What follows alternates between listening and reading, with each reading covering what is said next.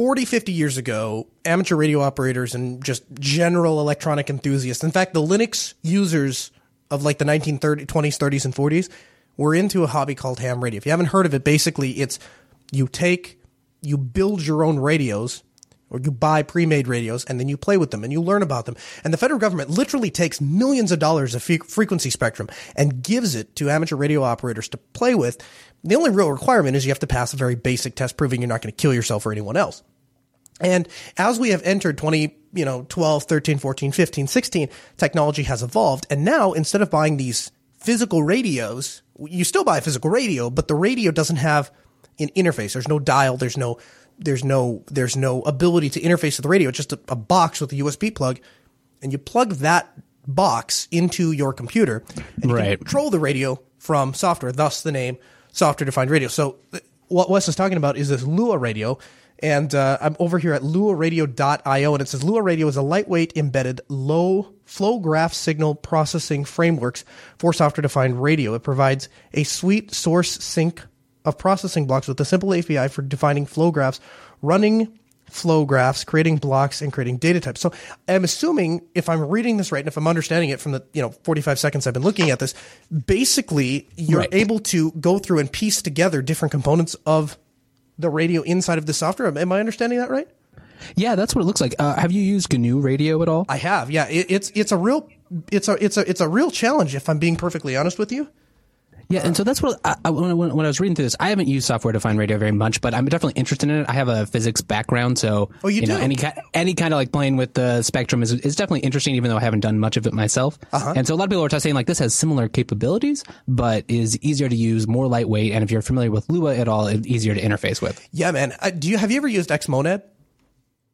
I have not. I've looked at it, but I have not actually tried it. So I've been playing with Xmonad.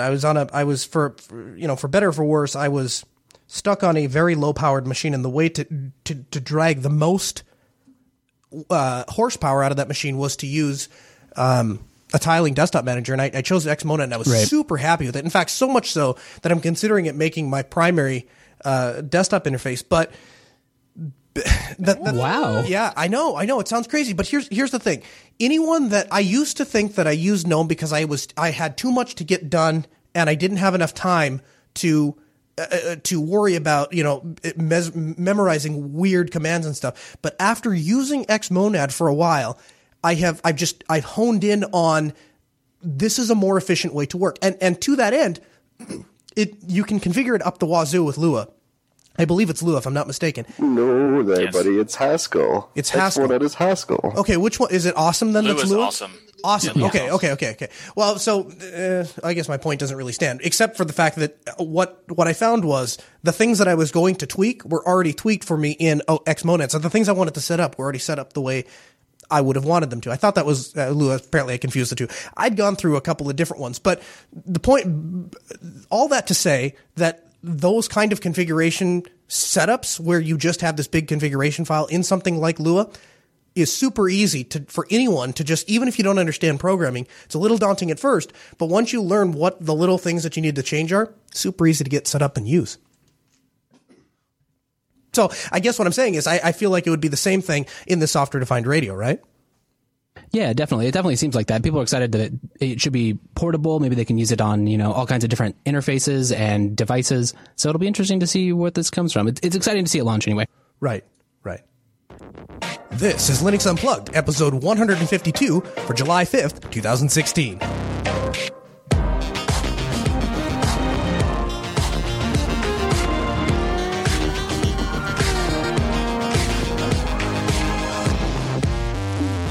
Welcome to Linux Unplugged, your weekly Linux talk show that's taken your beloved host, shoved him into the back of an RV, and sent him trailing across the country to enjoy himself. Stepping in for the one, the only, the great, the Linux podcaster, Hairmaster Chris Fisher. It's me, Noah Chalaya, and... Hey guys, it's Wes. It's Mr. Wes. How you doing today, Wes? Oh, I'm doing wonderful, and it's great to be with you, Noah. How about yourself? You and I totally rocked Linux Action Show on Sunday. Now we're going to rock Linux Unplugged today. That's right. And we have an exciting show. I told you on Sunday the show was going to be so big that we couldn't put a word to it. Do you have a word to describe this show that we're about to do right now? Maybe 2 words: exciting and confusing. Really? Well, that got me intrigued. But I think we'll find out. All right. Well, let's head on down into our Mumble room and welcome our virtual lug. This is a group that meets over at mumble.jupitercolony.com, and you can join for free. Just download the Mumble client and participate with us. 2 p.m. Pacific time. Hello, Mumble room. Time appropriate greetings. Hello. Hello. Hello. Everyone says, "Oh, those voices! I love them." I know. It's like we have our own little fan club, and they join us via the internet, and everyone is welcome. So if you're listening to Linux Unplugged, you could join Linux Unplugged next week by downloading Mumble and get with the program. Please do. It's so much fun. All right, Wes, tell me about our first story. Our first story. Okay, so containers, all the rage. Everyone's talking about them, and maybe people are actually using them, right? Like you were just talking with Michael on Coder about how he's deploying a lot of Docker containers up on DigitalOcean. So now, if you're one of those people using Docker containers, and I know at least me, I use them on Dio, but I also find uses, deploying apps on my local computer. Maybe I need something I don't want to mess up. We've been talking about snap packages and Flatpak, etc. But really, Docker can do a lot of the same things. There are other considerations, right? Like it's more complicated. It's not quite in the same boat, but it really, in the end, you can use it to deploy applications in the same way. So now NVIDIA is releasing a plugin that allows you to have GPU accelerated containers. Awesome. That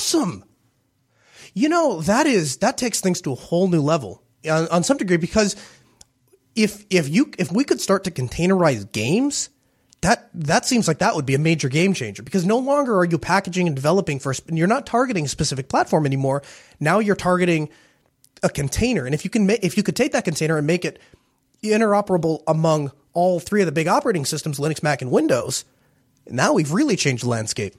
Oh, that would be interesting. Yeah, it looks like at first right now they're really targeting like machine learning applications, places where you might want to be deploying these apps, but inside the container they're too restricted to get access to the GPU. So NVIDIA, they're basically they're adding some hooks into the userland part and having these userland accessible parts exported into the Docker containers, and then you can do like CUDA type stuff right from inside Docker. Awesome. So what have you seen? This is early days, I assume. This is not something that has taken off or have any real teeth to it yet, right? Yeah, it is early days. They do have some code up on GitHub. The info world here does note that like one of the biggest drawbacks is that CUDA is a proprietary standard, but it also just happens to be that NVIDIA really is the chip maker that does a lot of the machine learning stuff. These big clusters, people doing the serious work, they're usually doing it on NVIDIA. AMD has been opening up, which is really interesting, but it really doesn't have the same kind of market uptake that NVIDIA does, especially in machine learning. Sure. Derp learning.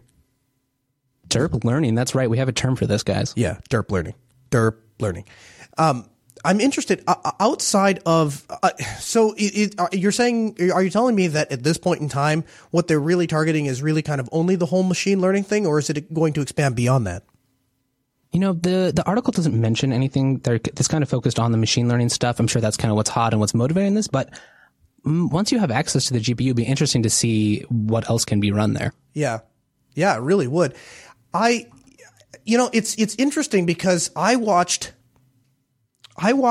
went to LinuxCon last year, and, the way that LinuxCon works is they always have a sub focus. Linux is obviously the general focus, and then they have this like deep down focus that, that they kind of hone in on. And this year it was all about containers. And in fact, they were not joking. It was the little subtitle was ContainerCon, right? And I have watched everything in Linux over the last year focus or shift focus to be centered on or around containers. And, first we saw it happen on the server side, and then very shortly after that, we saw that entering on the desktop side. And it makes me wonder if the future of computing in general is not just going to be containers. Yeah, I know, right? And it's interesting, you've been using LXD in the past. I do kind of get this. I'll build up a host, right? And I'll have this main host, and then I'll install a bunch of containers on it. And I just love, it's really nice having that main host just kept so clean. Anything you really want to do, you put in a container. If you're done with that, you just delete it. It's very easy to manage. I can see why people are fond of it. Yeah, for sure. I wonder, have you played with Flatpak and snap packages and all those? Yeah, I've been getting my feet wet. I mean, I haven't done any real work in them yet, but played with them a little. So I'll tell you, the Telegram conversation I was having literally as I was getting on the air is one of our prized and beloved community members is actually working on packaging me a OS ticket app inside of Electron. Because one of the things, really? Interesting. So one of the things I hate is not being able to have a dedicated application when I'm working, and I can't alt tab between things. It really messes up the window management kind of workflow, yeah. It does, and especially because, things like, so for example, our ticketing system, I'm basically constantly referencing back and forth. There's never a time when, no matter what I'm doing, something is either going in or out of the ticket system. And to not have that in its own dedicated window is a huge crutch for me. And so Adram was working on packaging this just because he's a nice guy and sends me a telegram. He's like, here, I got this done for you. I'm like, really, dude? And he's like, yeah, it actually didn't really take me all that long. Wow. Yeah, I know. So I'm playing with that. And then, the first story we get on the air, we start talking about containers. It's like, it seems like every time I turn around, something else is now possible. Something else is now happening because of containers. Yeah, exactly. Well, I mean, the Electron thing is just because it's a web app, but you don't even need an Electron framework to do that. There's like browsers like Surf, which is from the Suckless project, and they have a browser that's pretty much bare bones, nothing. It doesn't have Chrome, like any user Chrome anywhere. And for people who are not aware, that means like the GUI of the browser, not actually Chrome. But anyway, so it has the same kind of thing. You can have custom cookies for each individual website, so you can just load up any web app into Surf as its own independent window and not have to worry about putting any kind of framework in it. Really? Now, have you? Oh, that does sound very useful. Have you had any experience deploying this stuff? Yeah, I actually have like 3 of them running right now. Really? And how have you found it to be? It works great. The only problem is that I'm running an older version of Ubuntu base that has an older version of Suckless, which the problem with that is only because packages don't update very much. So once that's no longer an issue, then it wouldn't matter, because the latest version of Surf has like the latest WebKit engine, so it doesn't have any kind of like weird issues. Like, for example, I have Gmail in one of them that every once in a while Gmail will say, you're using an old version of WebKit. Other than that, it works flawlessly. It just constantly tells me that I'm using an old version. But as far as like functionally, it works fantastic, and all you need to do is create a text file that stores the cookies, and you're done. It runs just like a web app in a full desktop thing, but web app style. Now, excuse my ignorance, but isn't the entire idea of the whole container thing that it shouldn't matter what version of Ubuntu you're on and what version of Ubuntu your users are on? Right, but Suckless is not based on the container stuff. This is just an old, I follow. Traditional Deb thing. Gotcha. I'm saying like this is a browser that doesn't need any kind of framework to run around it to be what you want, or it's a separate window and everything like that, and it has a separate session, so you can have 2 or 100 different Gmail clients running at the same time, and they would all be separate windows and would all be tracked differently, and they all have a different session and all that. Wow, stuff. I could definitely use that at work and a few other places. Yeah, I have it. I have one for each Slack that I use. I have one for multiple Gmails, and so on and so on. Yeah, Suckless Surf is a really good app for that. Yeah, I'll have to look into. And it's funny too, because for a long time I told myself, I was like, what I'm asking for, what I need, what I want is so simple and plain and straightforward that I can't believe something doesn't exist. And then I kind of got the idea that the only real way to do that was with something like Electron. And then I'm like, well, I guess that works, but I feel like there should be a simpler, more straightforward solution. Now I'm finding out, as usual, it's just a matter of my ignorance, not a matter of the lack of Linux. It's also they don't really tell people about. They don't really advertise that they have this feature. That they just say it's a bare bones browser. They don't mention that they have individual sessions system. Yeah. So but it's interesting because all you need to do is run the whatever thing you want, whatever website you want to go to. You just type in Surf, put in the cookie file location, and then the website, and that's it. And it runs how you expect it to. Nice. Well, thank you. I appreciate that, Rotten. All right. The next thing I want to talk about, or I guess rather Wes wants to talk about, is making his computer more artificially intelligent. And I'll tell you what, I'll give you 2 secret surprises. Secret surprises. Surprises, it's not really secrets I'm about to tell you, but it's still a surprise, kind of, sort of. Keep it secret for the surprise. There are 2 things. One is I am desperately trying to get more patrons for Chris. So when he gets home, we have to do it. Yeah, I know. So he'll get home and he'll be like, oh my gosh, Noah and Wes did not burn the network down, and Dad still has a house. This is absolutely great. So we are at 650 right now. So we have 2 patrons. My goal is to get us to 660. Now, I can't tell you quite yet because I haven't finalized the details of what it is, but I have something in the works, and I also have a backup plan if that first plan falls through, of something super special and cool that we're going to be giving away to one of the 12 people. 2 spots are taken. We've got 10 left. So if yeah, I know. And so if you have been considering signing up for Patreon, now is the time to do it. Patreon.com/today.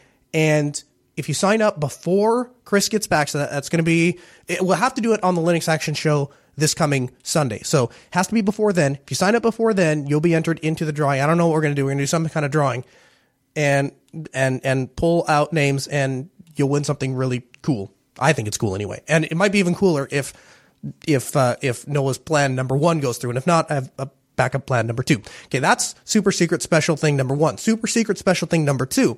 Next week's Linux Action Show. If you don't usually tune in, obviously with Chris being gone, it gives us, we have to fill for his absence. And those are some pretty big shoes to fill. However, we think we might have a pretty good idea of how to do it. And I'm not going to tell you exactly what it is, but suffice to say that it is going to be amazing, and it may or may not relate to this next story that we're going to talk about, which, by the way, is that the Mycroft AI personal assistant is now available on KDE Plasma 5. What do you think about that, Wes? Well, Chris has just been making everyone so jealous. He's using that GNOME extension. He's loving it. You've got the personal AI, Popey's voice right there all the time. Popey uses Arch. Right, exactly. Oh, how I wish I had that. Chris, why did you leave and not give me that? Would you like it? So now, would you like it? I can send it to you because I have it. Yeah, let's set that up later. I think so. So if you are a KDE Plasma 5 user, Rotten Corpse, you can now have access to the Mycroft AI application, which, let me tell you, the thing is, I am still in kind of disbelief that he's managed to get this project as far as he has in the short amount of time that he has. Oh, it's incredible. Without compromising on basically any of his core values. So we really have a hugely industry competitive project. In fact, arguably the only one of its kind, right? Because you have things like the Amazon Echo, but that's a very specifically tailored device that you can do very specifically tailored things.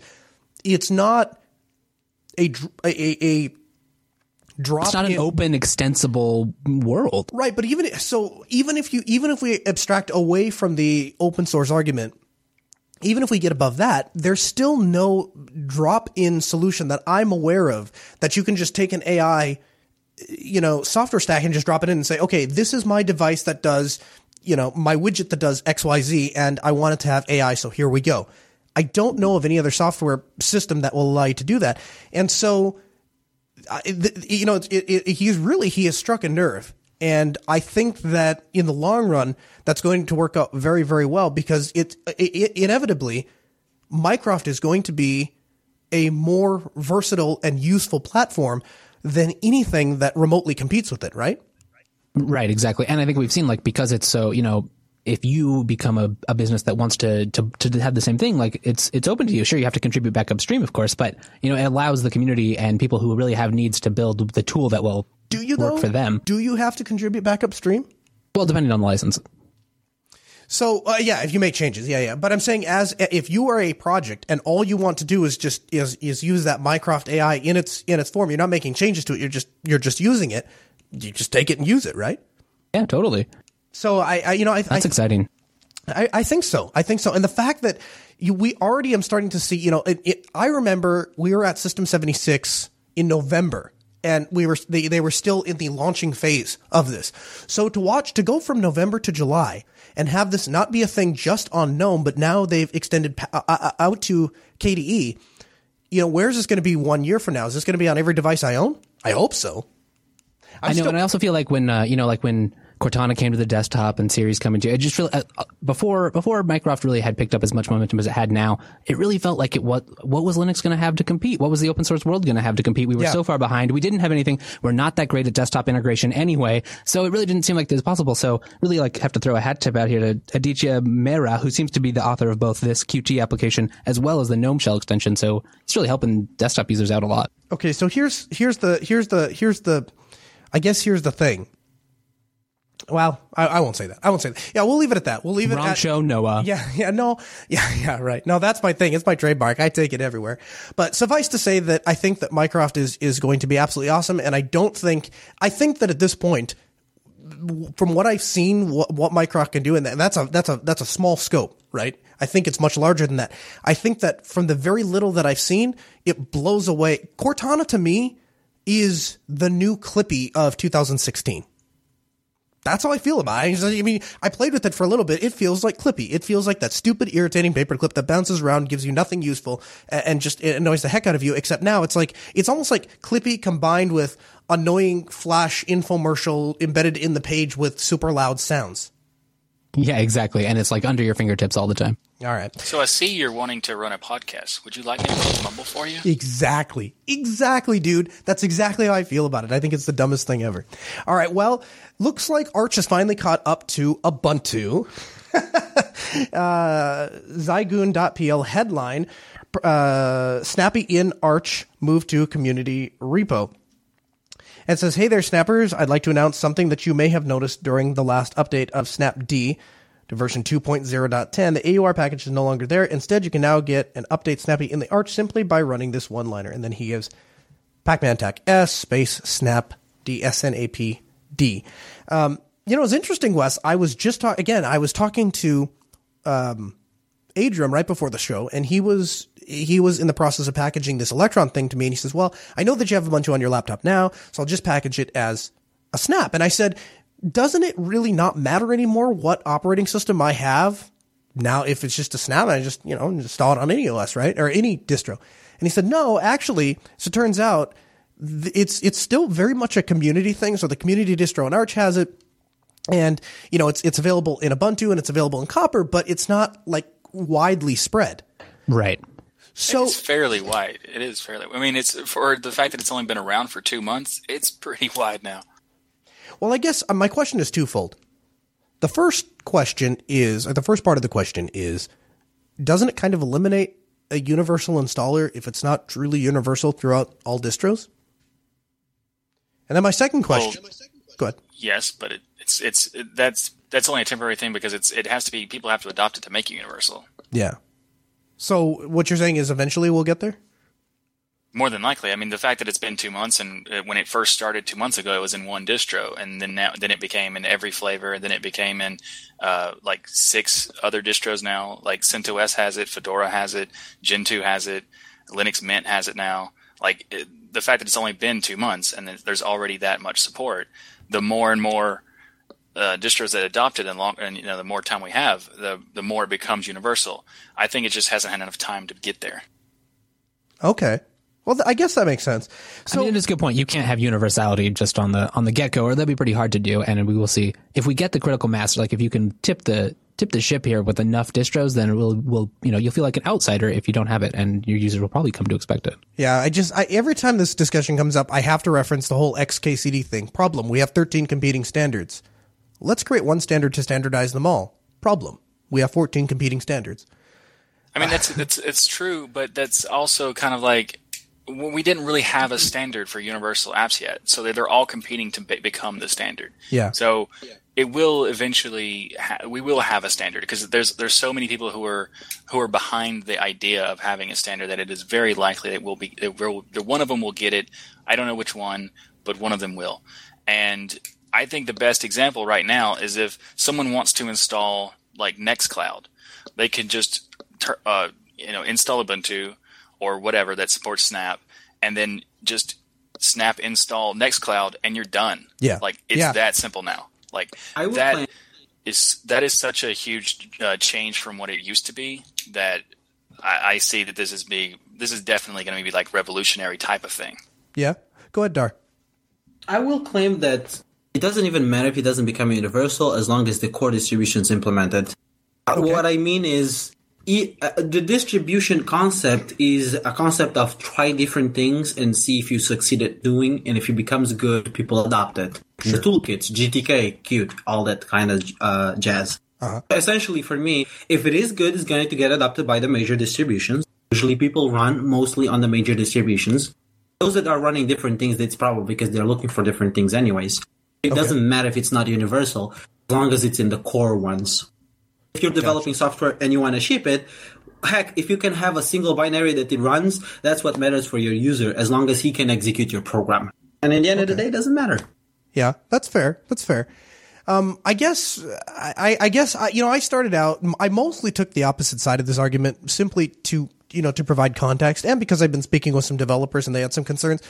But I think overall, if I had any concerns, even if those concerns haven't been directly addressed or squashed, I guess they're outweighed by the huge benefits of what this brings to the table.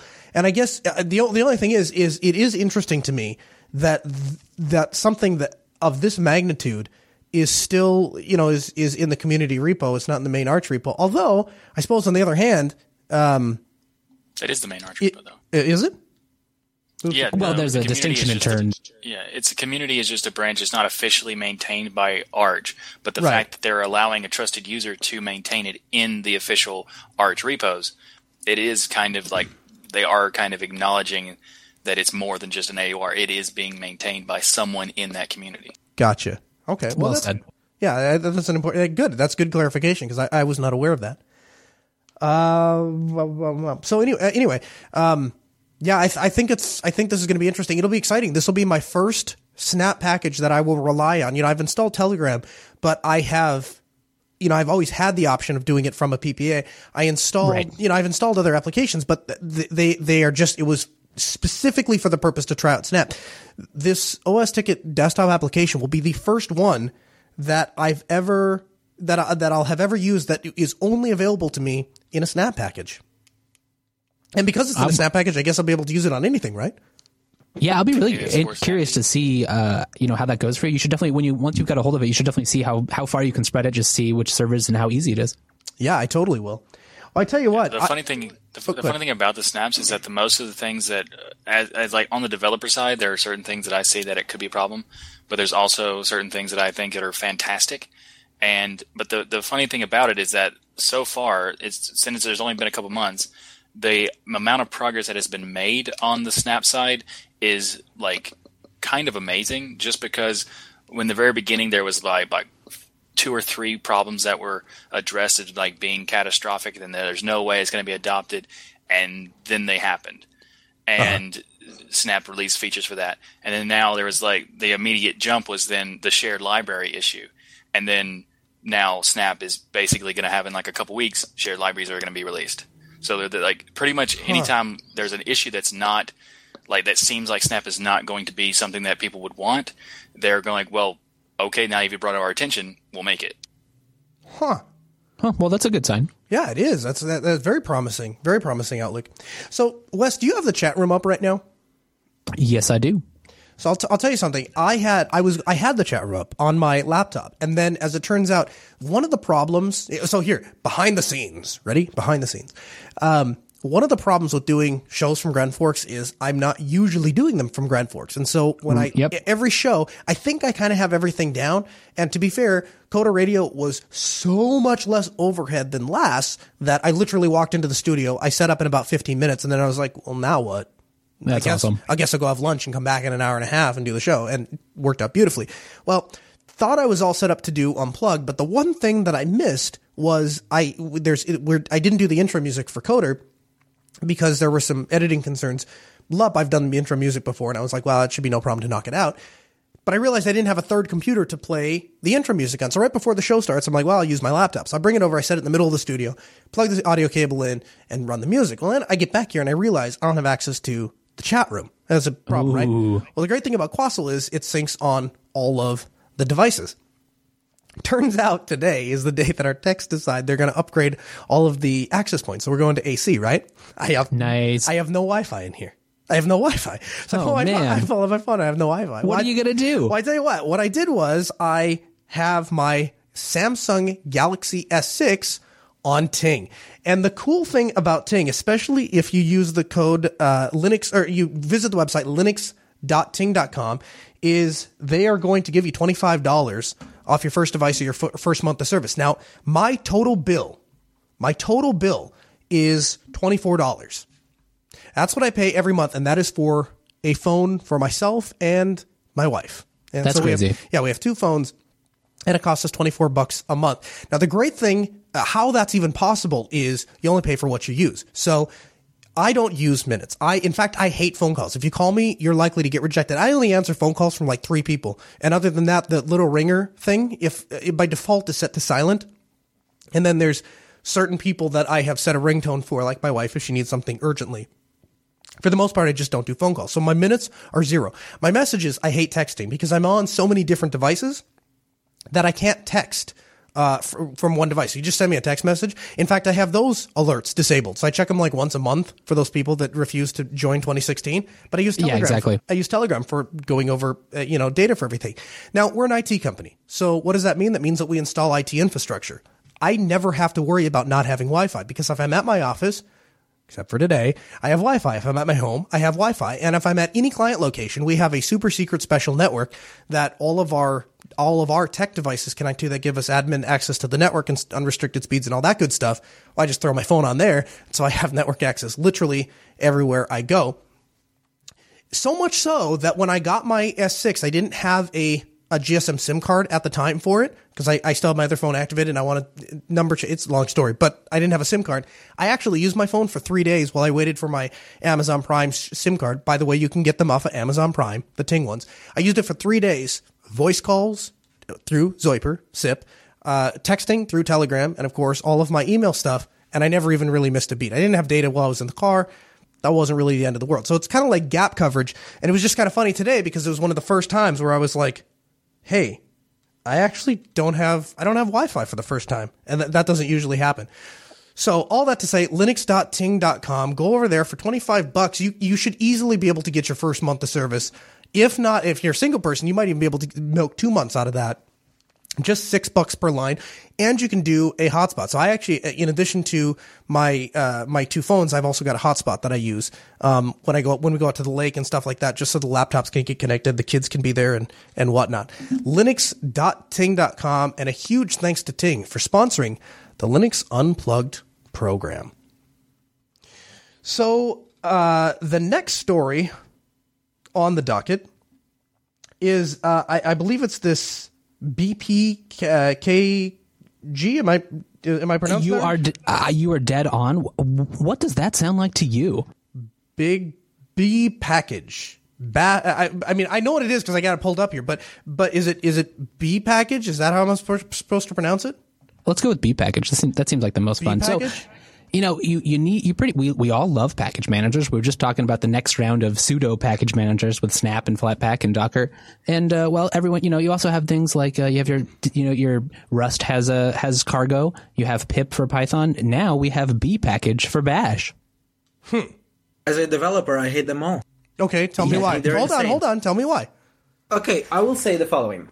If you're developing Python, somebody uses install, somebody uses pip. Yes, they eventually fixed and merged both of the package managers, but that means only that now you have software that when you download the repository in the source code, you actually don't get all of the dependencies you need for that program to build, even though you're just getting source code. In Tarballs, you will get source code and you will have all. Git has submodules, but developers seem that they want to use whatever package manager. You have Go, has the same problem. You put the URL as an import inside of the language. What that means, you download your source code, you want to work offline, you can't. You want to build, you can't. If the server goes down of one of the dependencies, you're dead. Essentially, it's terrible. Wrong. It's much worse a problem than actually the problem you end up finding in the distributions repositories, because at least you know that it's your distro. They might not support all the packages you're looking for. But when they have something, they tend to have all the dependencies you need. So, what would you recommend then? I mean, are you saying that that none of these should exist? Or are you saying that the problem is we got too much of a good thing? I think it's because it creates isolationism and makes the people using a specific language end up having to recreate all of these libraries that could be used across, and actually have the ability to use code that already exists outside of their own isolationist thing. I believe if you want to fix your source code, if you're already shipping source code and if you're already using some sort of versioning control, it's not difficult to put in your build script or whatever your versional control supports, like Git has submodules and subtrees. Use those things, please. Okay, so that avoids so much. There's one tool to do the job. Okay, so you're saying it's unnecessary. You're saying it's unnecessary? I'm saying it's unnecessary because let's say I want to use a Python program. Now I have to have pip, easy install. I have to have Git. I have to have the distribution. So all of these packages are spread across, not uniformly, not all in the same version. It's just a pain. As a developer, I think it's terrible, actually. Okay. Wes, do you have a contrary opinion? Well, I wasn't exactly excited about this. I just think it was interesting to see something like see these concepts promulgate down even to the shell level. I don't do too much bash. I mean, I enjoy writing a bash script. Certainly is useful, but if there's get to a certain level where there's enough logic, I usually have migrated to another language that has solved these problems already. I did install it on my laptop here, and it's working well. It was a fast install, although they do recommend one of the ways to install is the curl pipe to bash. So there's probably a theme going on here.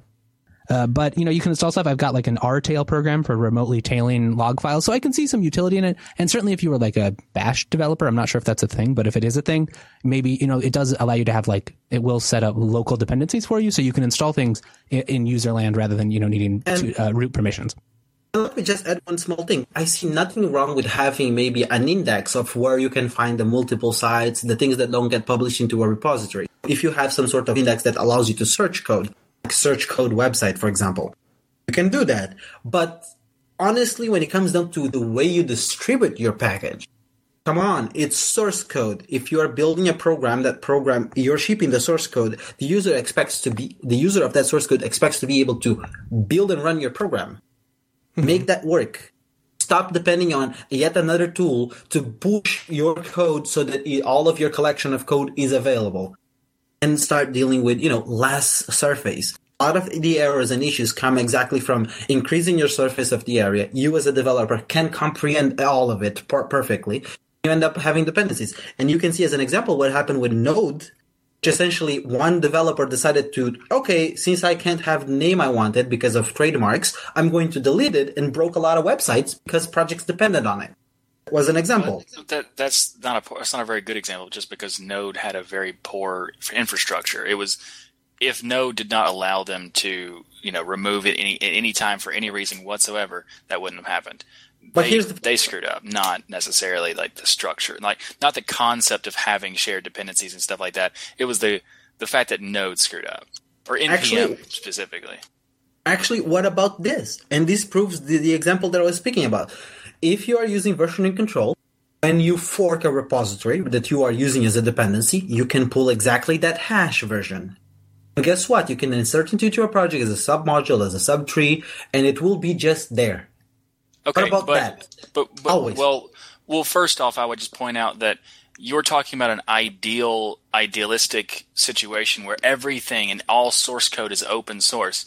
But that's not the case, and the majority of proprietary software would be a dependency that you could not do that with.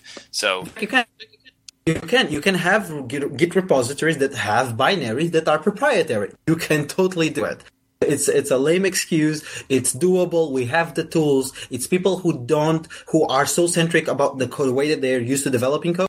They don't look at how I actually make my source code something that just builds and just works. They're looking at, they complain about the packages issues, but most of the maintainers of the multiple distributions constantly fight, okay, this package pulls from pip, and this package pulls from easy install, and this package pulls from Node.js. Which one respects my licenses in the case of Debian? The maintainer has all of these effort to go through. If maintainers didn't have this effort to go through, they could just look, okay, we prefer in our distribution to put binaries in USR bin. And so they would look at where in your package build, so in the directory where you build your project, the binaries are generated, make it those binaries go to USR bin. That actually would simplify the process for both developers and maintainers. But no, nobody sees that. But okay, I'm used to also, having people I don't want to be dependent on maintainers to update my applications for the rest of my life. So even if your solution is good in that sense, it still puts it on the maintainers and still means that I can't update it whenever I want. So even if that was a solution, I still don't want that. For all intents and purposes, you can be the maintainer as much as you want. I don't care. I just think that it separates the concerns between what a developer ships in terms of source code and what a maintainer ships in terms of as a maintainer job. Currently, the maintainer job basically is reverse the process that the developer decided to create to build their package, understand how he can incorporate that into their distro. Wanting or not, that's the process of a maintainer. I just say that if you as a developer have the care of isolating your source environment into a location, it's actually preferable. Even if it's you doing the work as a maintainer, it's you shipping a binary, or it's someone else coming and picking up on it. Rakai says in the chat room, he made an interesting point. I'd like to get your guys' take on it. He says, someone point me to a distro that is packaging a ton of bash scripts as packages because I don't know of any. So this argument doesn't make any sense to me. I can see for normal packages, but bash scripts. And then he goes on to say, sorry. I was just going to say, I'm surprised that this is even a thing. Like this, no, just that Bash has packages. I mean, I didn't even know there like a .sh file. That's a package for Bash. Well, I don't even understand. I think that's what he's saying. He's and somewhere in here, I can't find the exact quote, but he says, "Oh yeah, here it is. I would love a Bash script repository, so that makes sense to me. But there's no way to get it elsewhere without just searching GitHub from code and pulling down from local." Does that change your perspective at all? Either Rotten Corpse or Daredevil? Or Wes, if you want to jump in. Slightly, but very mildly only, in the sense that I agree with the repository. I agree that there's not something for it, and in that sense, maybe distribution should look into incorporating common Bash scripts. Then you have to make the other question. Isn't Bash scripts for customization, personalization of things? When things need to be a system, become their own isolated daemon or program. If we look at Bash as something to automate things for our own personal taste, then a repository makes sense in the terms of community sharing, not necessarily as distribution, actually distributing this, because it's very personal. So those things become standardized, they become small little programs that end up being deployed as a package. Go ahead, Wes. That's my feeling. I'll just add, in some ways, like there's also kind of like a weird reverse or perverse incentive where a lot of times Bash scripts, I'll use them where I might not use another tool because they're very portable, they're easy to run, you don't have to compile them, etc. So if I have to install this secondary tool to then down these, obviously you can get them just through the repo or whatever. But it makes it like, well, if I'm going to already be using a package manager, I might as well use something in Python or a higher level language that I could use rather than Bash. I'm guilty of that, and I can tell you firsthand, Rakai is as well. I mean, fundamentally, Bash is what is the quote unquote programming language that's used to facilitate a lot of things. In fact, Rakai actually shares with me a couple of little outscripts of the way that some of the videos are transcoded. And my understanding is that's all wrapped inside of a Bash script. That's great. I actually tried using, I took a course on Linux Academy, more about them in a little bit, but I tried writing a little bit of code in Bash. And then I decided I was going to quote unquote graduate to a higher programming language. And so I took a course from Linux Academy on Python. And what ended up happening was I found in Python how to write Bash, like how I could call Bash scripts. And so I ended up, system. And so basically I ended up wrapping all of these Bash scripts inside of Python, which made absolutely no sense, but it's fun to do. But I think part of it is that you have to be comfortable with Bash to be a Linux admin to begin with. And so for those of us that are system administrators and we're not developers, being able to get small tasks done or even automated inside of Bash enables us to get the functionality as if we were a developer writing a program without the overhead of actually having to learn the development language and quote unquote doing it properly. And in that regard, I think that there's that Bash has a lot of power behind it. And, to that point, how many people do you know in 2016 that are writing hugely complicated scripts in DOS or whatever? It just I mean. Our shell is so powerful that we're talking about a package manager for it. That in and of itself is cool. I'm going to not without disrespecting anybody, I will say that the fact that once those things start needing a package manager, I think is actually an indication that perhaps those things should be moved outside Bash. It's just a suggestion because a lot of things don't contemplate the use case scenarios that are beyond the, small automation. Bash was originally, at least if I understand correctly, was originally intended as you invoke mostly other programs to do. But when you start doing manipulation, when you start producing it's a shell. output, it's a shell. Yeah. Exactly. When you start trying to produce output, maybe it's the time that you need to make a stop in your heart and say, really, I need to get this done properly. Because seriously, it actually just damages further because we then need that Bash becomes always there, becomes having the issues that other programming languages already have solved, and now we're having to deal with an extra package manager. I just don't believe it's a good idea. A package manager might not be good for Bash, but I agree that the idea of a repo would be pretty cool. So maybe not practical, but still pretty cool.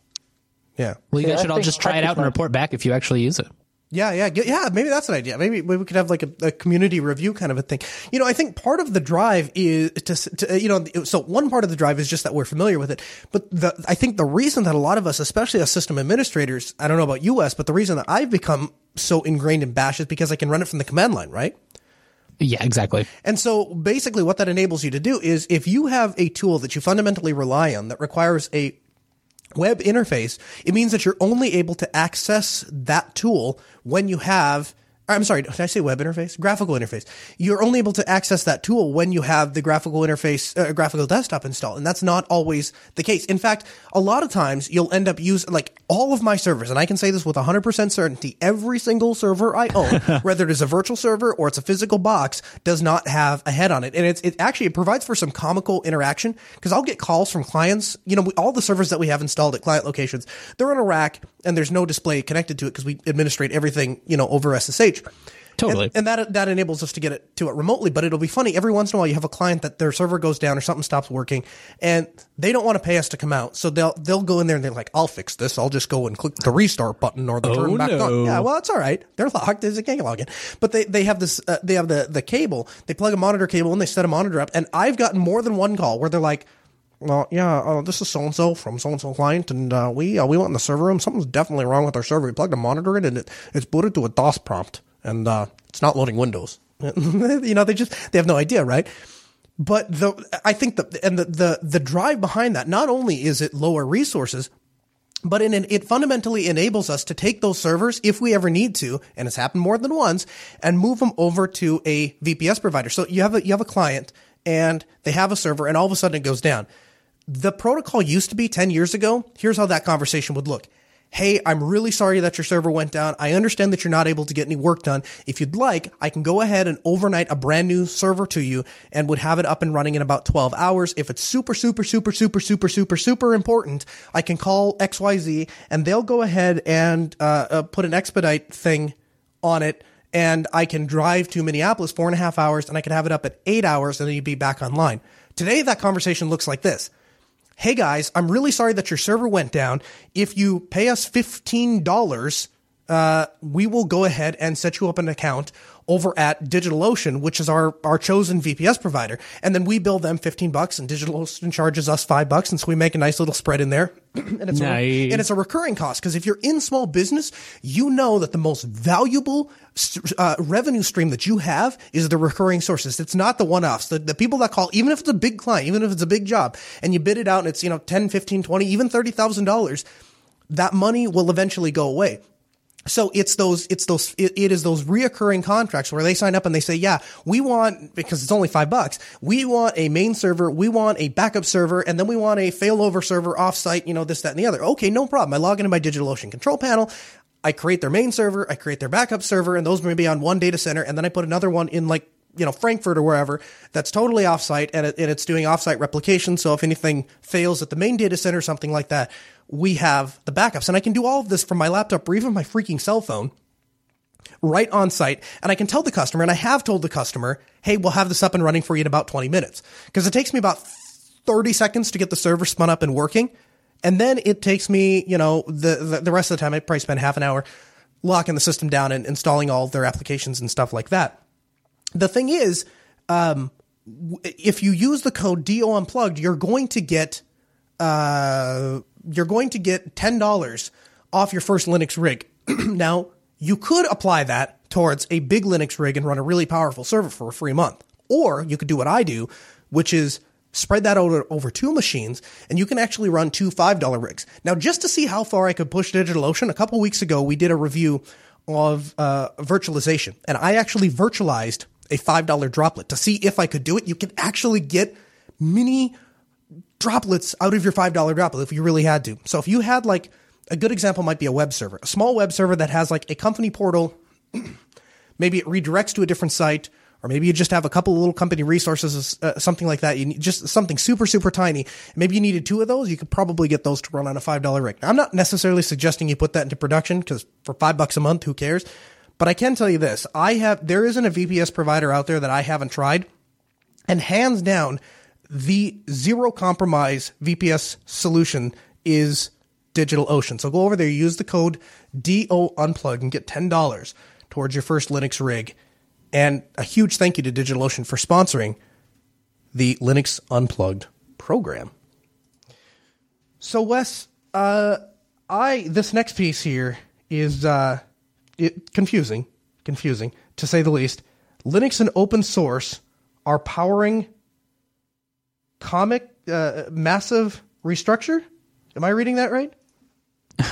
Almost. So Linux and open source are powering Comcast's massive infrastructure. Comcast. I didn't see the wrap. There you go. Okay. And it's hard. That's a hard one to say for us people. Comcast is not always our friends. I know here at the JB1, we certainly complain about them. I think that's every day. But it's you don't always think about like how much of the open source technology they really do and have to leverage to compete as a huge ISP. We've had you speak about problems, but we have had a plethora of Comcast problems recently, so much so that Chris is actively looking to try to find alternatives to Comcast. The problem is, in his particular area, neck of the woods, they are not terribly available. In fact, I heard him on the air last week sometime. He was even joking. He's like, maybe I'll just go do shows from the road because I probably have more reliable internet. Yeah, exactly. I mean, that says it right there. Okay, so dive into this a little bit for me. Tell me how Comcast is using Linux. Well, okay, so basically, I mean, to start with, obviously, Comcast ships a crazy amount of traffic. Let's see. So in 2012, they had 1.2 million gigabytes of data traffic. In 2013, that grew to almost 7 million gigabytes of traffic. And it just keeps getting more, right? So like in 2014, now it's at 74.8 million gigs of traffic. So people are clearly picking it up and they need things that can really scale. Okay. And it's just interesting to hear the people say. So here, here's what their representative's saying. Comcast, like so many others, is a very Linux-heavy operating system company. Generally speaking, we're more on the open source side of those Linux distributions than the commercial side, so they mostly are using Ubuntu and CentOS. In addition, they're huge OpenStack users, so they mostly deploy KVM, and then they do all their data center orchestration through OpenStack. They have they have roughly a petabyte of memory and around 1 million virtual CPU cores that they are running under OpenStack, mostly to run all their web interfaces, billing, management, account stuff, the X1 interface, the on-screen interface, all that stuff. So I really never really thought about it before, but it's kind of interesting. I suppose really the thing is, like, it would be cool to use it would be cool to use this as something like a Runs Linux on the Linux Action Show. But the reality is they are the epitome of everything I hate about these kinds of Linux users. And it is this in a very short order. They don't care about Linux or the community. They care about profiting off the backs of the hardworking people and the excellent infrastructure that Linux offers.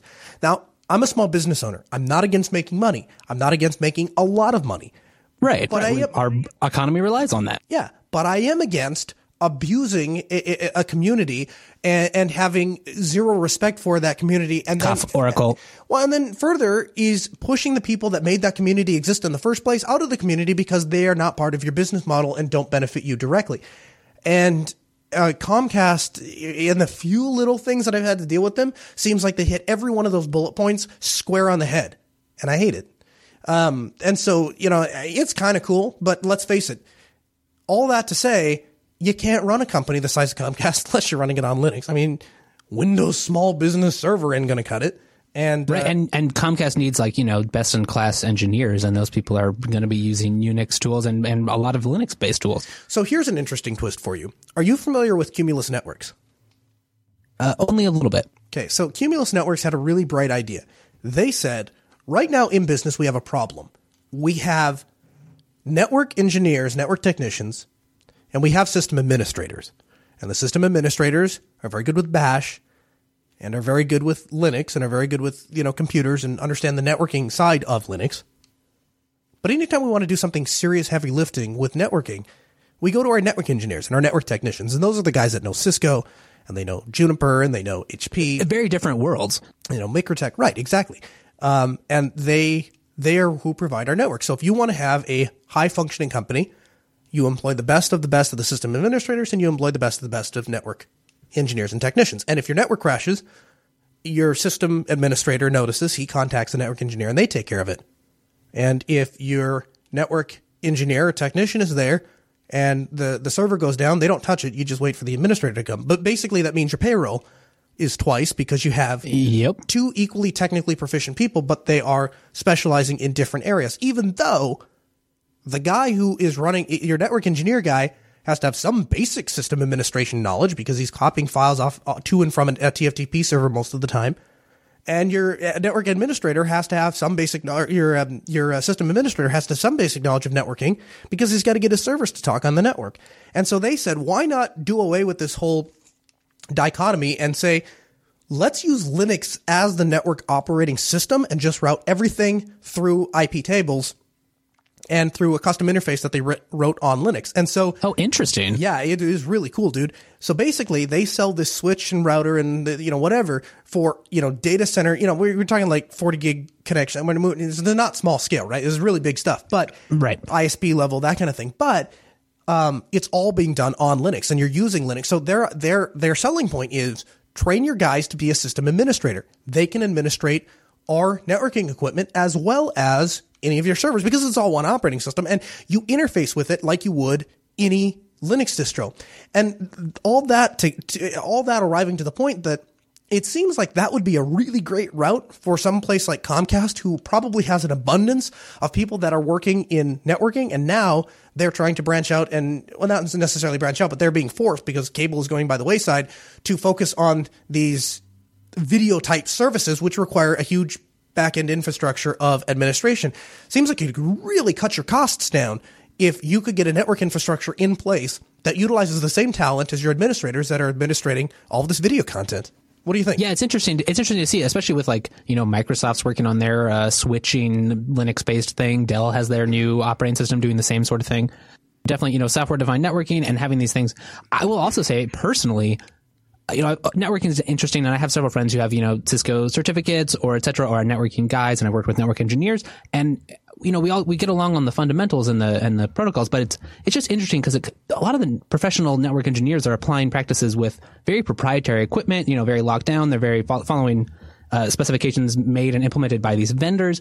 It's very different in the Linux world where networking really has that spirit of just like, maybe you won't get quite the throughput or you won't be able to do you're not having a giant core router or anything, but the amount of flexibility and things you can do with the Linux networking stack is I'm continually impressed. It's interesting too because they've literally proven, and I mean, I'm telling you, these are not cheap equipment, right? You're looking at 20,000 plus. Totally. So I mean, but they're selling these things right and left, and they're hugely popular. And I think the reason is because in the long scheme, if you're looking at large scale, really, your costs are going down, not up. And I think that alone is hugely advantageous. Now, so I don't mean to sidetrack the conversation, Wes, but do you have any networking certifications? I do not have any certifications now. Have you ever gone to any of the training? I've had some informal training from network engineers, yeah. So I have sat and passed the some of the Cisco exams, right? And I made an offhanded comment on I've actually made it more than once, that the certifications for networking are kind of a joke. And I didn't mean to say that network engineers are not talented or that it's not difficult to pass a test or anything like that. Totally. But what I am saying, and I stand by this, and after I explained it via an email, the guy wrote back and he's like, oh man, you brought back some bad memories. I thought when I went to sit down, I was certified in Red Hat first, And then I went back and did my Cisco stuff because at the time I was focusing on system administration. Then I went and branched out my own company, this, that, and the other. When I went to sit for the Cisco test, I expected to sit down in front of a Cisco router and they would give me a computer to SSH or Telnet or use a serial connection, whatever, and give me a series of tasks to configure the switch or router or whatever. Right. Well, turns out what they actually have is a little Java applet that emulates the router, but only the commands that they think that you should have. So right off the bat, you get used to doing certain things, especially if you're a Cisco guy. One of the first things that you'll do when you sit down is show space config enter, and then it spits out exactly what the router is doing right now, right. Or show INT, you can put it in non-ambiguous terms. So the full command would be something like show interfaces brief, but I've never actually typed that out. In fact, I couldn't even tell you. Why would you? I couldn't even tell you if it's interface or interfaces. I don't remember. What I do know is I type show space int space br enter, and it shows me all of the interfaces that are there. Well, a lot of the stuff isn't working in this stupid Java thing, and it is throwing me off because I am painfully aware that I'm not actually onto a router. I'm on this little emulation thing that doesn't feel like a router, and nothing feels right to me. It's not testing your ability on a real router. No, it's really not. Aside from the fact that it's super delayed and it's not in Guake, and I can't draw. It's just everything is off to me, and I'm already feeling out of my comfort zone. And then I get past the little simulation things, and they go on to these questions where they ask you to calculate subnets. Now, I would figure if I was writing the test that if I wrote 4 subnet questions and the person can answer all 4 of them, then they can subnet. And if they can't answer 4 of them, then they can't subnet. And that should be the end of it. Well, it turns out they want you to do some absurd thing. Like you do 30 of these questions, but they give you I'm not very good at math. And so I have to do all the addition basically by hand. And they give you an 8.5 by 11 transparency thing and an erasable marker. Oh man. Yeah, but you can't erase it because they give you like a Kleenex, but they don't really give you anything. They don't give you an eraser. So hope you didn't wear your best clothes there. No kidding, dude. I'm spitting on the thing because there's no water, and I'm I use up my Kleenex in the first 30 seconds, and then the rest of it it's all over my arm, and I'm trying to find places there. It's just a mess, right? Well, that was in stark contrast to doing my Red Hat cert, which was you sit down at a Linux box, they give you 25 things to do, and you do them, and you restart the computer. And if the computer does all of the things, then you pass. And if the computer doesn't do all the things, then you don't pass. It's a really straightforward thing.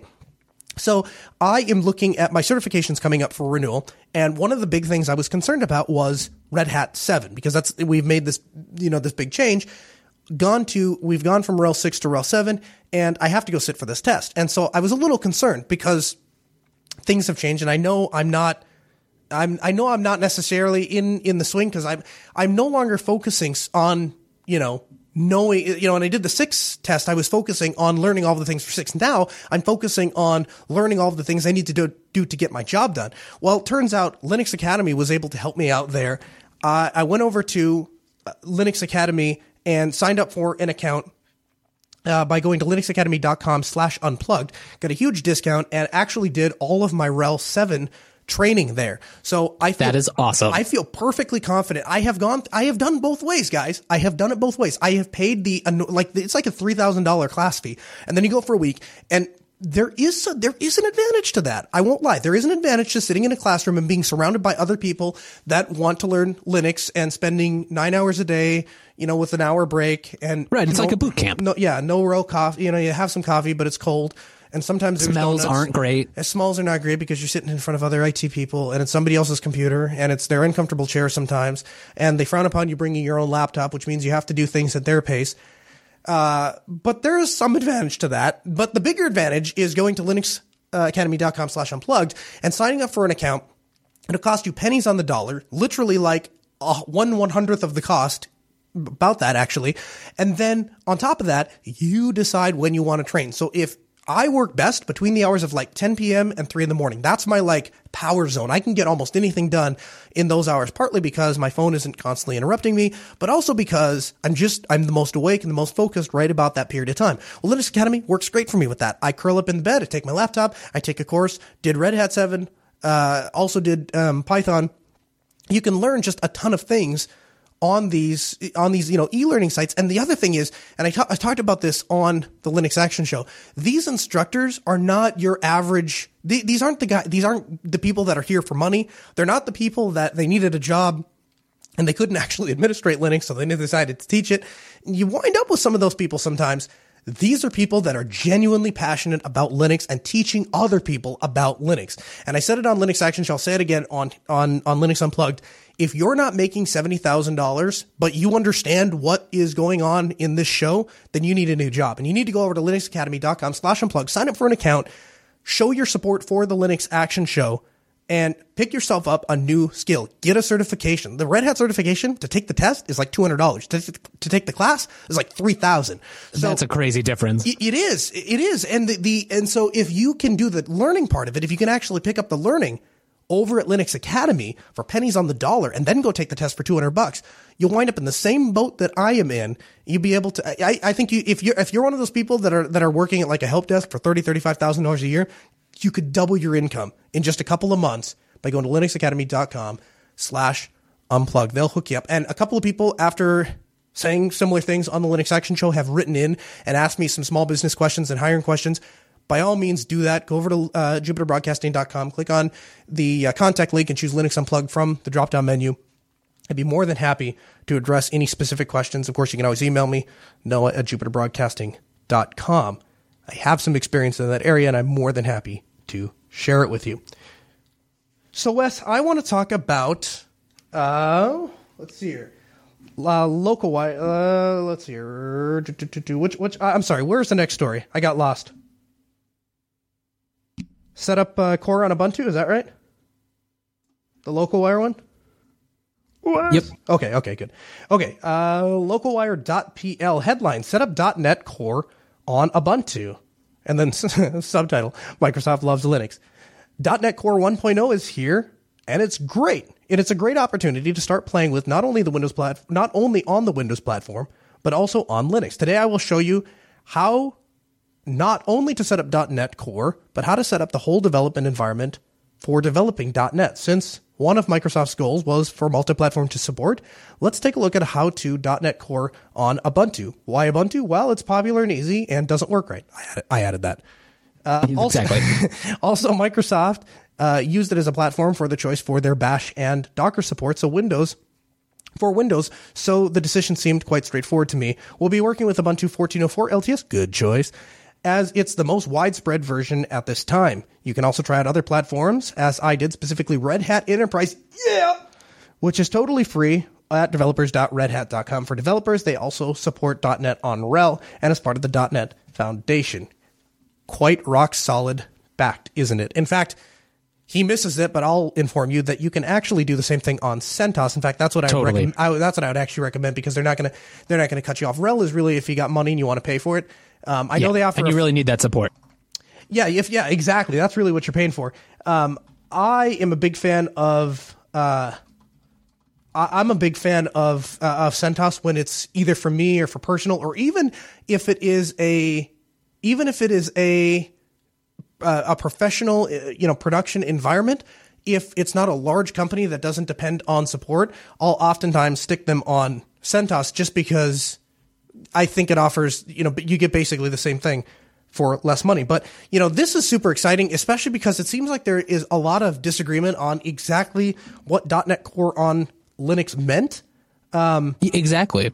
And the big thing was I have directly been told by people much smarter than me that you could not develop .NET on Linux. It had to be done on Windows, and this specifically says otherwise. So I think there's a lot of FUD going around. No, it used to be true. Like the .NET Core is not. Yeah, the .NET Core thing is pretty much brand new. But like, there are certain things you can do in Linux, and there's certain things you can't. Just like you can't use Visual Basic on Linux, that kind of thing. Okay, I guess I can talk a little bit about this, as I've looked into actually using it on Linux, because there was a need for a customer that uses Windows, and I just wanted to make it on Linux, deploy it. I see. Essentially, when it comes down to this, is a lot of the things that you would rely on to have your .NET application built and shipped on Windows. That's kind of the appeal, is you wrote it in your Linux environment and you ship it there. it's actually non-existent. So the WPF, the Windows-specific stuff, it's not available. So you can't even call it with dummy functions that would allow you to then deploy and test. So you can't really do that. Development environments on Linux for .NET are really not curated, so that experience also sucks. And it's a language that benefits a lot from all of the existing code base of the .NET framework. Without that, it becomes kind of like useless most of the times. You better go with C++, use Qt or something like that for making your application at that point. Essentially, then there's also these other thing that is actually helping a little bit of its adoption in the Linux platform, which is everybody has seen what Oracle has tried to do with Google in terms of APIs and copyright. So even though Google won fair use, it was fair use in the Google's case. Doesn't guarantee your case is going to be fair use. And you're a little bit scared of that. But let's face it, Microsoft is also a proprietary developer company. They've had this closed down for longest time. They're famously to being able to patent out software. So if you're scared about litigation, you might not use it. So in that sense, we already have a curated environment around other languages that provide us those features. And then you say, but at least with .NET, I can develop it for mobile platforms. Well, you have to pay about $5,000 to have a Xamarin account, which is the only development environment, which is based on monodeveloped, that is supposed to support the iPhone and Android. So then you look at your options around and you say, just no. Essentially, this is why I think it hasn't been the explosion it was intended to be.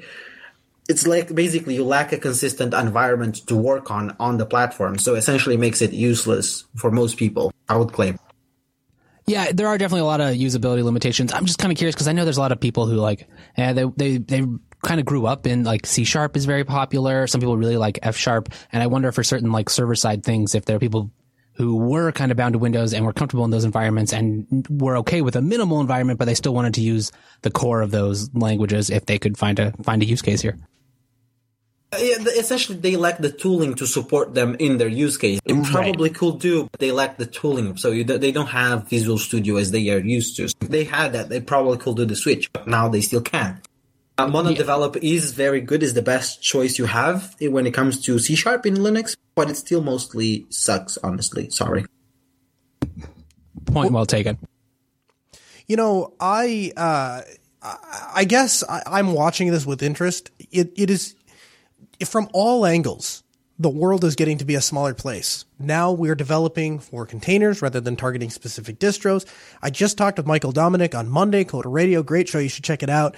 He was talking about how he pushes clients to develop for HTML5 because they can move from device to device and it becomes platform agnostic. Yep.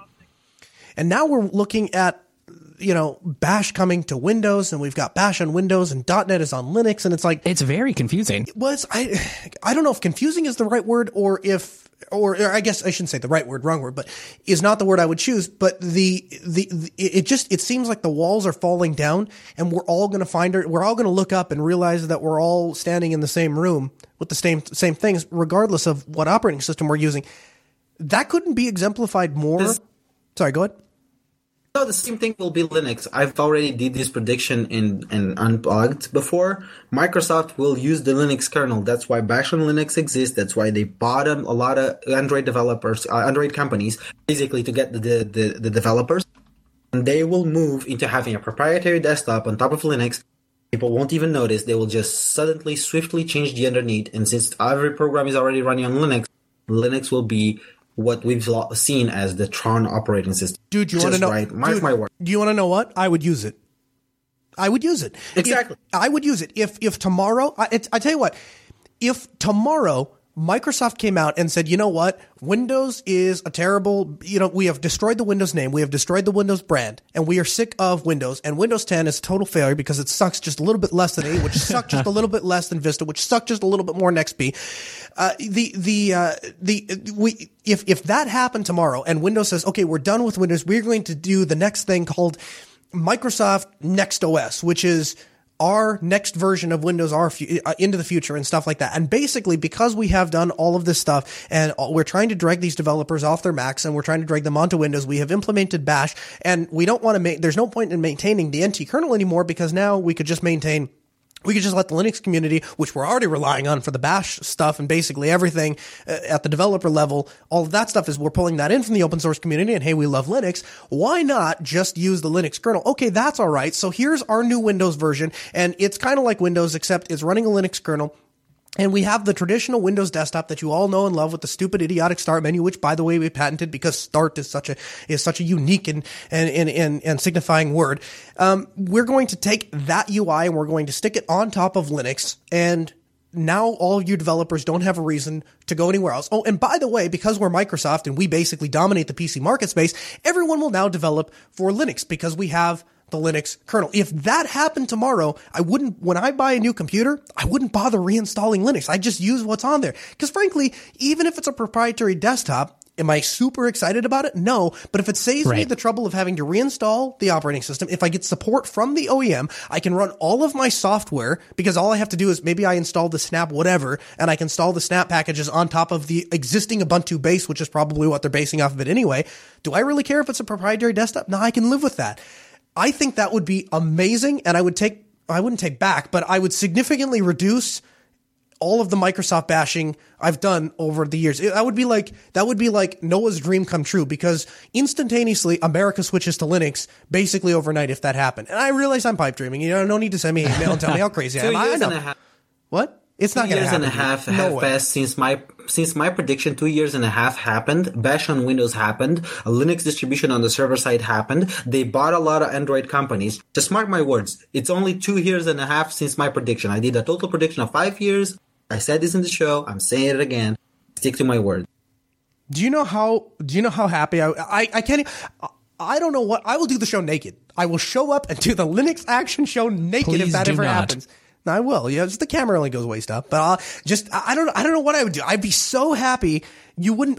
Words cannot describe. I don't know what I'd do. I'd do something crazy. That's how excited I would. It'll never. I don't believe it's going to happen. I hope so. Who did that? Whoever did that. That was amazing. Whoever did that should be shot. No, I don't think. I don't think. I'm really not. I hope you're right. I so hope you're right. I have a hard time buying into it. But our next story kind of exemplifies why you might actually be right. Turns out you can run i3 on Windows. So it's not exactly what we were just talking about because it's still the NT kernel, but we're running an open source desktop on it. Wes, tell me about this. Yeah, this Brian Kettleson here, he kind of goes out and kind of talks about why, he feels macOS is slipping. He really isn't quite comfortable enough on the Linux desktop. I know you and I would both have a lot of things to say there about improvements, but for him, he really appreciates that he deploys to the Linux environment server side. He appreciates, the niceties of the Linux desktop, but he also has certain things he needs for Windows. A lot of people embedded in, larger enterprises, they're hooked on Outlook or compatibility with other issues. And again, I'm sure we would say like, hey, you could probably just virtualize that. But, he explored running i3 natively, semi-natively, I guess, but natively through Windows. He uses, I'd seen people, I've played a little bit with the bash shell. I know you've played a little bit, but I've not played at all with getting X11 stuff working. So he uses MOBA Xterm, and he was able to set up the settings right, to have the X server exported right. He configures the Ubuntu bash setup. He runs i3. And he gets it running. I don't know. I really want to try it out. I don't think it would be the solution for me, but I can think of a few devs I know that, they're more comfortable in Windows or Windows with their default, or they're playing games. I don't know how I feel about it, but it's interesting how far we can go to really have like a mini non-virtualized Linux world. I think we're definitely making progress, and I think that we're going in a very good direction. And the exciting thing about some of this stuff is I don't think any of us would organically trust Microsoft's motives, but I think where I get super encouraged and super giddy and super happy is Microsoft voluntarily or involuntarily is losing control over a large aspect of this. For example, they can choose to implement Bash. They don't really have a ton of control after that. The developers are going to expect the same environment system inside of Bash on Windows as they would as on Bash on side of Ubuntu. And as has been exemplified numerous times, if that isn't the case, they'll simply log into a VPS and do all the work in the VPS, and it makes Windows less valuable. Go ahead, Dar. But there could be a reversal, because what matters is who sets the expectation and who has the most users sets the trend, right? Microsoft had, I'm not trying to doom the vision I just said that they will transition. I'm just trying to be transparent here. Microsoft originally was a company that provided software for other operating systems. They became platform because their apps were the most adopted in those systems, and they developed an ecosystem that supported developers. How do you arrive at that? Microsoft started basically from the get-go as an operating system company. I mean, they competed at the fundamental level by they provided an operating system to IBM, who didn't have a way to function their computers. And so when they had software that ran, it had to run on their operating system, and that was like that from day one. Yes and no, because one of the biggest department of Microsoft that made money was on the one that was selling to Apple. They were developing software to Apple. Sure. But what developers look at is how they can, where are the people that are creating things that the users want and they can make money. That's why people moved gradually to Microsoft. It's not because Apple stopped being a good platform. It's because they saw that this company not only was able to develop software, had an entire developer-friendly ecosystem. Something I've criticized our ecosystem a lot for not having, which is you go to developers to MDN on Microsoft, you go to developers.apple.com. We barely have something similar. It provides a tool chain that you can know this is how you develop for Ubuntu. This is only now we're looking at it. Yeah. The quickest we have that, the better and easier to fix. But Dara, essentially, go ahead. They become company that provides these awesome tools and demonstrates by building tools themselves, acquiring tools themselves. How they become attractive. They set standard again. The day that Snap, we were going to do Snap, I mentioned to a couple different developers, you might have even been in the room when I had this discussion, there was instant throwback to it, or instant pushback, and I'm hearing, well, I don't think this is a good way to go about a prescribed toolchain, because the great thing about Linux is that every distro has its own way of getting packages in, and that enables us to have much more flexible and much more distro-aware developers, and they're going to dumb all of the software down to not take advantage of all of the environment variables, because they have to go with the lowest common denominator. And I guess what I'm getting at is that yes, universal apps are a great thing. Yes, we don't have some of the stuff that is at its core functionality, Microsoft Windows and Mac OS X, but at the same time, there are a lot of people and the primary users of that operating system that I think really like those differences. And to some degree, this whole universal app thing is a answer to a problem that only really new people to Linux really have an issue with. I have not had an issue of having to get software for my computer in a very long time.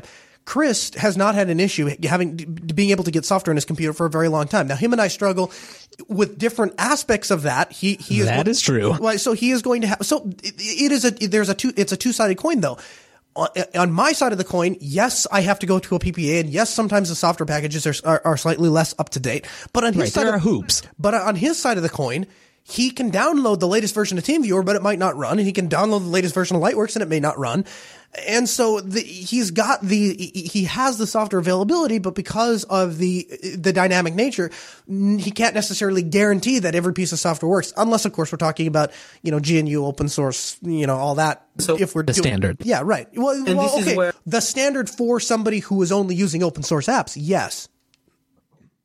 Yes, true. But you back away from that and you say, well, the standard in the IT industry for remote controlling somebody's desktop, what piece of software can I be almost guaranteed that they're going to have on their computer that I could log into? Well, TeamViewer is a pretty good chance that that's going to happen. And we don't use that for work. I have a different program that if we weren't going to use it, talk about it on Sunday, I would talk about it here. But totally. Yeah. But we use it all the time. I use it all the time for personal things where somebody calls in and says, hey, grandma's computer doesn't work. My mother's computer doesn't work. Those things are excellent examples of where TeamViewer works. But, all coming full circle, I think that, I don't know. We'll just leave it there. We'll leave it there. That I think that there are different advantages of how you can get that software and how you get that stuff to work on various distros. So, anyway, Wes... Unless it doesn't work on Linux at all, and then you're screwed. Right. Yeah, well that's for the example, worst. someone who wants to get... as someone who needs something for their jobs, and it doesn't work on Linux at all, and they have to go through this workaround of like using a virtual machine or something like that. So the solution is more importantly to bringing in things that companies and developers don't want to mess with this ecosystem that is incredibly convoluted. But if someone who's already in the ecosystem, it doesn't feel that convoluted. Except for when you find an application, you're like, cool, they released it as a deb, but I use Fedora, so I use RPMs. I can't use this deb. But they don't make anything other than a deb. But what about someone who uses Debian and they provided a deb for specifically Ubuntu? Like, there is so many reasons why our current ecosystem is not a good idea. Like, as far as the core operating system, it's fantastic. But the application layer, no. Yeah. So, Ryan, you're saying we should all standardize on snaps running on GNU/K Windows? I don't. No. Yeah, maybe. I don't care really. I want the standard application layer. I don't care what the distro decides as the core fundamental format they want to use, but I do care that I can have an application that will actually run on my system, and that, or as a developer, that I can release an app that I don't have to release 4 apps for the same distribution based on the different versions of that distribution, or the fact that I have to release technically 20 packages just to support Linux as a whole. Like, that's absurd. And if I could release a Flatpak, a snap, and an app image, and that's it, I would be happy to do that. That is at least 10 times better than what it is right now. Or the more important thing is when they get the developer, they get the packages from a repo, that the maintainer decides, I'll update it in a year. I'll put out that let's just have the crazy idea. What about you treat each distribution as their own operating system and give them the goddamn freedom to innovate and be different as they wish? Yeah. Honestly, if people didn't do different things, we wouldn't have the diversity or the benefits we got. Some things got adopted cross-wide. They took their time. Fair enough. Well, we'll leave it there, guys. I really appreciate you guys being here. Thanks so much. It's been a lot of fun hanging out with you and chatting about Linux. That'll put this episode of Linux Unplugged in the books. A special thanks to our Mumble Room, who takes their time every week to be here. Michael Tunnell, our producer, Rakai, our video editor, and of course the entire team at Jupiter Broadcasting for making this show possible. Hey, if you have any questions, comments, or concerns, head over to jupiterbroadcasting.com, click on the contact link, and choose Linux Unplugged from the drop-down menu. While you're there, don't forget to check out jupiterbroadcasting.com/calendar to stay up to date on current time show times. We'll see you right back here next week.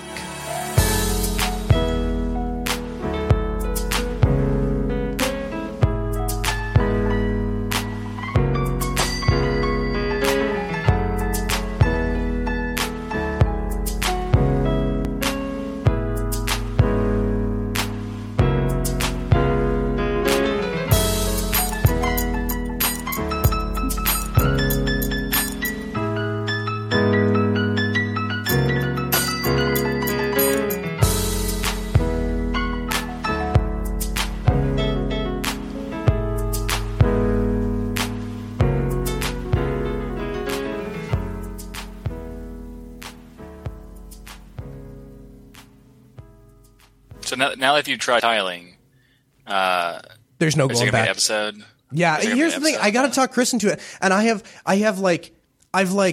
sort of brought it up, kind of in like a passing sort of way, and there's just like I can read people super super well. It's either a gift or a curse. I haven't decided which yet, but it's a curse. I think so. But the thing is, like I can just tell it does not tweak him the same way it tweaks me, right? Yeah, I actually do tiling, but not through a tiling window manager. I use tiling functionality. Oh yeah, something that's pretty. I will say I do sometimes get away with, like, if I'm in Cinnamon or something, like it can at least do the quadrants, which will often be enough, if not all the time, but sometimes it's enough.